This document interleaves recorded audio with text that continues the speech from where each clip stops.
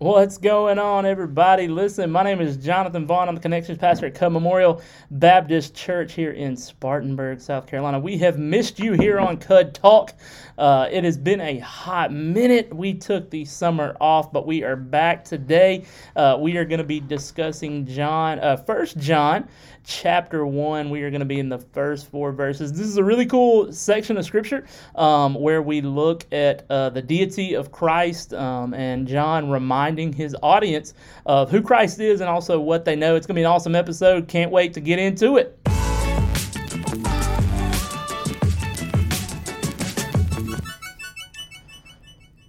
Chris, what's going on, brother? How are you, man? Hey, doing good, man. Good to be back on the Cud Talk podcast. It's been a little bit, my friend. Yes, it has. I didn't realize with the summer taking off how much we had been away, but it's good to be back. So It is. I hadn't been in this room in a little bit.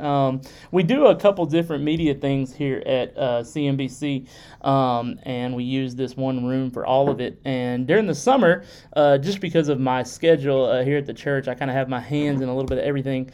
And in the summer, it gets kind of crazy. And so I haven't even been in this room in a little bit. But we've missed you. We've missed doing these podcasts. As I mentioned earlier, in the intro. And if you're new to the podcast, we hope that you are listening. We hope that you've been listening. But if not, if you've seen this pop up on your feed or heard us talk about it at church, I do want to say welcome. A little bit of what we do on this podcast, and I've done podcasts like this previously. A lot of times when pastors preach and get the opportunity to speak on a Sunday morning, almost every Sunday morning, you only have a little bit of time. You have about 30 to 35 minutes to talk about a text. And as pastors, what we do a lot of times is we say, okay, what's the main point of this text? What do I want to relay? That main point so for instance, we're in 1 John chapter 1. What did John want his audience to know in 1 John chapter 1 in the first 4 verses that he wrote? What did he want them to know, okay? When we find out what he wanted them to know, then as a pastor, you take that and you say, okay, that was for them. Take their culture, their context, text, and what he wrote them. What then would that mean for my people? Because the Bible is written for us, but not to us. And so we have to say, since it's not written to us, what's the main message of this? And then, but it is for us, so then how, as a preacher, can I make that for my people? And a lot of times, when you're preaching, you just can't do that in 30 minutes. You try to get the best of it, and you try to get it to your people, but then, kind of how we treat this podcast, because you can't totally hit every angle of it, we try to treat this podcast as a small group, sort of. Like we get to come together after the service and then ask you certain small group questions. And so Chris and I are going to ask one another these questions, but really think about them as being posed to you, the listener. Think about this almost as your debrief from Sunday. You got the whole thing Sunday, and this is just a little dessert to help you get it down and live it and apply it. Anything you want to add to that, Chris? I think that's great. Just to add that I've never really done 30 minutes. You said cram it all in 30 minutes. I don't know how that's possible. I'm not sure I've ever had to do that. Yeah, you sometimes do go a little longer. I want to read 1 John chapter 1, verses 1 through 4 here. It says, what was from the beginning, what we have heard, what we have seen with our eyes, what we have observed and have touched with our hands concerning the word of life. That life was revealed, and we have seen it, and we testify and declare it to you, the eternal life that was the Father and was revealed to us. What we have seen and heard, we also declare to you, so that you may also have fellowship with us. And indeed, our fellowship is with the Father and His Son, Jesus Christ. We are writing these things so that our joy may be complete. That's where we were this week. Chris, you want to elaborate a little bit on maybe some of your points or some of the highlights of that verse? Well, I think that it was important that as John wrote this to his audience and for us to realize, number one, that as he talks about from the beginning, we talked about the pre-existence of Christ, of the Son, and how from the very beginning of all, we talked about Genesis 1:1 in the beginning, the Gospel of John, that it was important for John that his readers understand that the Son, person of Christ, has been from the very beginning. This wasn't something that God did secondhand. It wasn't ever plan B for anything. The active role he had in creation, and then we looked at that a little bit in Genesis as well. So the preexistence of Christ, we talked a lot about the supremacy of Christ in that as well. That he was to be experienced, and that they had walked with him and they saw that he did, and it was to be done in fellowship, as he talks about later. And so we talked a lot about just John's desire for people to realize that the divinity of Christ, the humanity of Christ, who he was, and the Son, and what that means for each and every one of us even today. So we look at that and we say, okay, there is significance that John is pointing to here, especially in these first 4 verses, that, hey, Jesus is the guy. Jesus is divine. He is the way that we are going to reach the Father. And so that is really important. And let me ask this question. I think sometimes we can, as Christians, easily say, yes, Jesus is central to our faith. Jesus, we call ourselves Christians. We call ourselves mini Jesus Christ, right? We call ourselves people that want to follow in Jesus' footsteps. We want to be reflections of him. We see my men's Bible study this week. We read in Matthew chapter 5, 6, and 7, and I believe 8 too. Mm-hmm. But anyway, we see in chapter 5 that we are called to be salt and light. We are to be light. People are to see Jesus followers. So I think we can all agree that Jesus is the foundation and the centerpiece of our faith, as John is kind of reminding us here. But my question for you is, and kind of the small group question, do we sometimes lose fact that Jesus is the center of our beliefs? And also, what are some things that we sometimes replace that center of faith with, and what are some dangers of that? This is going to be a loaded question. So what do we replace Jesus with as the center of our faith? What are some dangers of doing that? And then how can we avoid doing that? Yeah, I think one of the first things that I think about is, I don't think anybody that would call ourselves Christians, followers of Christ, we're not going to say that believing in Jesus is the big deal. We believe in him. I think what happens is that central to him being the center of our life, yes, is that we believe in him, but it goes past just the belief to the practical application of those things. I think we all would say of ourselves, oh yeah, I believe in Jesus, and that's my foundational belief. It's central to who I know him to be in my life. But then the challenge comes in all of those other practical matters, like you just talked about, Sermon on the Mount stuff, being salt and light, the way we respond, the way we love, just the way that we are called to be like Christ. So I think it's more than just, that we say we believe, but how that belief comes out in practical matters in our life. And so I think that in the way that we love one another, as we serve one another, and as we try to embrace and follow that model that Christ gave for us, being central. Not just the fact that we believe, but that it does transform and change the way that we are living our lives. And I think that's important. I think, you talk about dangers and other things that can come into that as well. What we replace Jesus with. In that same teaching, through the Sermon on the Mount, he's talking about how we serve. We have to make the choice of serving God or mammon or things or money or things like that. He talks about that where our treasure is, that's where our heart is. And so I think that when something that we treasure above Christ, or we place that value above him, it can be, sadly, it can be good things. It doesn't have to be all bad things. It can be family.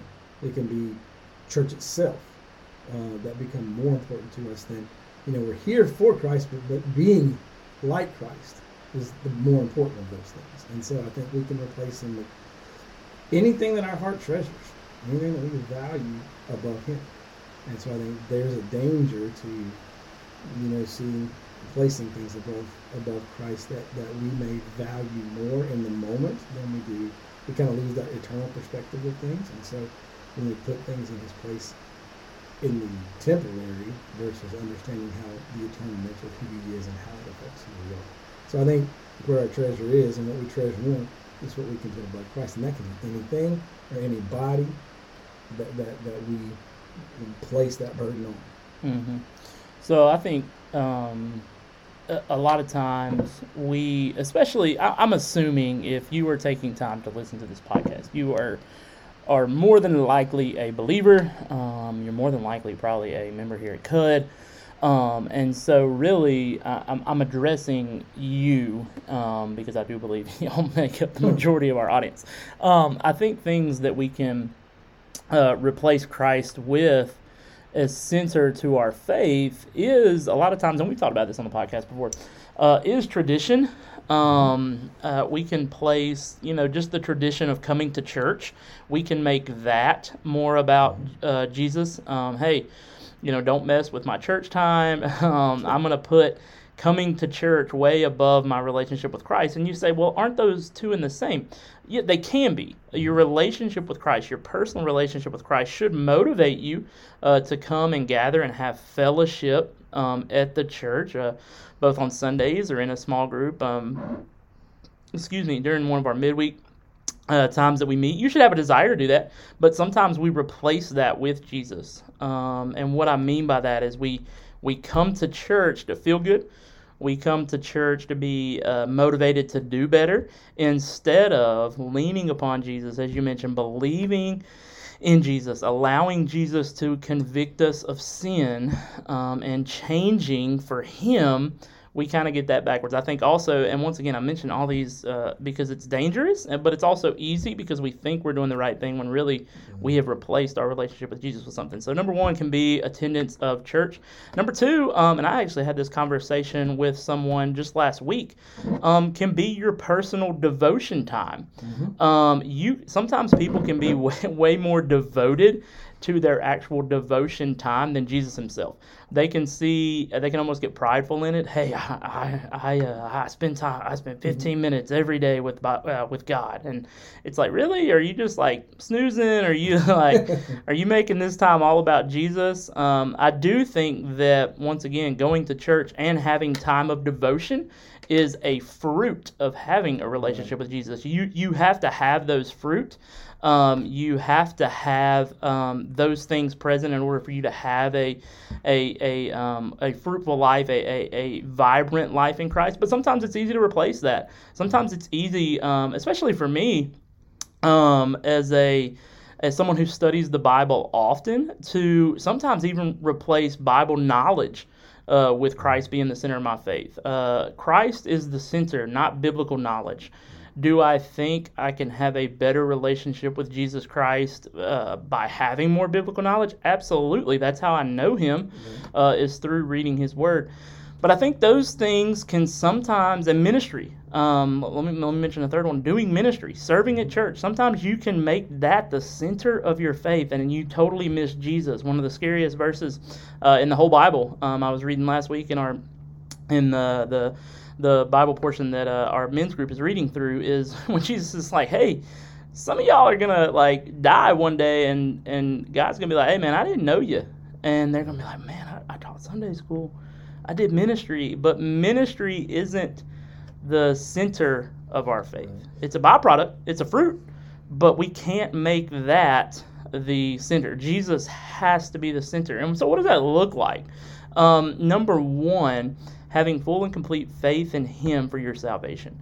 To believe that the only way you can have a relationship with the Father is through Jesus. And you're like, yeah, man, this sounds elementary. We know this. But oftentimes we don't act as if we know it, right? My son knows that there are no monsters in his closet. He knows that. He's been in his closet. He knows there's no monsters. But sometimes at night, he falls captive to an untrue reality that there may be monsters in there. And so even though we know this is true, sometimes we act as if we can earn salvation. Sometimes we act as if we can do it ourselves, man. To make Jesus the center of your faith, you say, I did nothing to earn this salvation. I did nothing to have a relationship with the Father. I put all of my chips are on Jesus, and He's the center. And what that will do is it will allow you to live a Spirit-filled life, a faith-filled life. You'll be totally reliant on Him, and it's just the only way to live this life out. Were you going to say something? No, keep going. No, that was good. I was agreeing in what you're saying. No, I saw you pause. I thought you were going to say something. So, I think we mentioned, or I asked you, dangers. Of the ones that I mentioned, those can all be dangerous because they can appear as if Christ is the center, and they're not. Yeah. They can appear. I'll never forget. My mom. She used to, and if any of y'all are listening in Gaffney, you probably know the scandal that I'm about to talk about. She used to go to a gym there in Gaffney and buy these protein muffins. And she would buy them by the bulk, and she would eat them, and she was trying to lose weight, right? And these muffins appeared, by who was selling them, they appeared to be productive in her weight loss journey, right? Come to find out, the lady that was selling these muffins was just going to Sam's and buying these muffins, and they were like 400 calories a muffin. And my mom was eating like one every day, thinking she was like eating some protein muffin that was going to help her out, 120 calories. She was like, I'm so full, they're so great. They fooled her, and sometimes that can be dangerous for us to replace these things with Christ, whether it be serving, coming to church, even personal devotion time, because it can look as if it is beneficial, when in all reality, it's a 400-calorie muffin that's going to make us fat. Make us fat, yeah. And I think too, a danger, sometimes even for me personally, and I'm hopefully other people can relate to this as well, is that sometimes we can replace what gets us to thinking on Christ or feels like it draws us to Him as substituting for Him, actually. For example, I'm driving down the road, and if I plug my phone in and a good worship song comes on, man, that worship song, it gets me to a place that I'm thinking about Jesus. But when the song is over and it changes, okay, that may change or it may not. And for a minute there, I've been like, oh man, I've really been thinking on Jesus. No, what I've been doing is I've enjoyed the music. I've enjoyed what the music is saying, but it's still not Jesus. There's more, and it's good. It gets you there. Yeah. And gets you to Yeah, and I think that, I don't want to confuse people. Sure. I think that music, if you are having a spiritual moment, yes, that music can get you to Jesus. Absolutely. And that music is spending time with Jesus. Yes. But if you're sitting there in your car and riding and thinking, man, I just spent time with Jesus, and you didn't even think about the lyrics, or you Right. thought about was Yes. the tune and jamming out. Right. But I don't want people to think, spending time in my Bible isn't a relationship with Absolutely Jesus. not, Coming right. to church isn't a relationship. Serving in ministry isn't a... Right. That all is a part It's of it. good, All of yes. it comes from it, right? Yes. I have to love my wife in order, I kiss my wife because I love her. I don't kiss her in an attempt to love her, right? Absolutely. Go ahead. Sorry. No, you're good. No, you're exactly right. And it's just can be a real fine line to make sure that what gets us there doesn't replace the actual fullness of who He is in our life. And I agree with you 100%. And I think that's extremely important to be acknowledged, just to be very mindful of how quickly those things can get out of skew. Yeah. Another question I had, and you mentioned this a good bit in your sermon and the introduction, that John in all of his letters was really, really concerned with and really wanted to address the fact that Jesus was both fully God and fully man. Talk a little bit about why that's important, but also how it should affect us as believers. Well, I think ultimately we have to look at, this is one of the most difficult things for people to understand, I think, especially we're not going to jump into Trinity stuff, but to understand that the Son is fully God, Jesus fully God and fully man. And there's a lot of importance to that into our faith, because it gives us, one, on the human side of Christ, a very relational aspect to our relationship with God. We can know in His humanity that, the Bible teaches us that Jesus was tempted in every way, but He was without sin. There's common things that face Christ, the Son, as a human being in the form of Jesus, that we face, and we have a bond, a camaraderie to that humanity. So it makes us, I feel like it makes our relationship with Christ, in that sense, more on a human level of communication. We feel like somebody understands us, or that understands the temptation, the factors, the struggles that we may face and we like that side of the humanity of it. But it's also important to know that this is God. This is not just a something that looks like God but it is God in the flesh.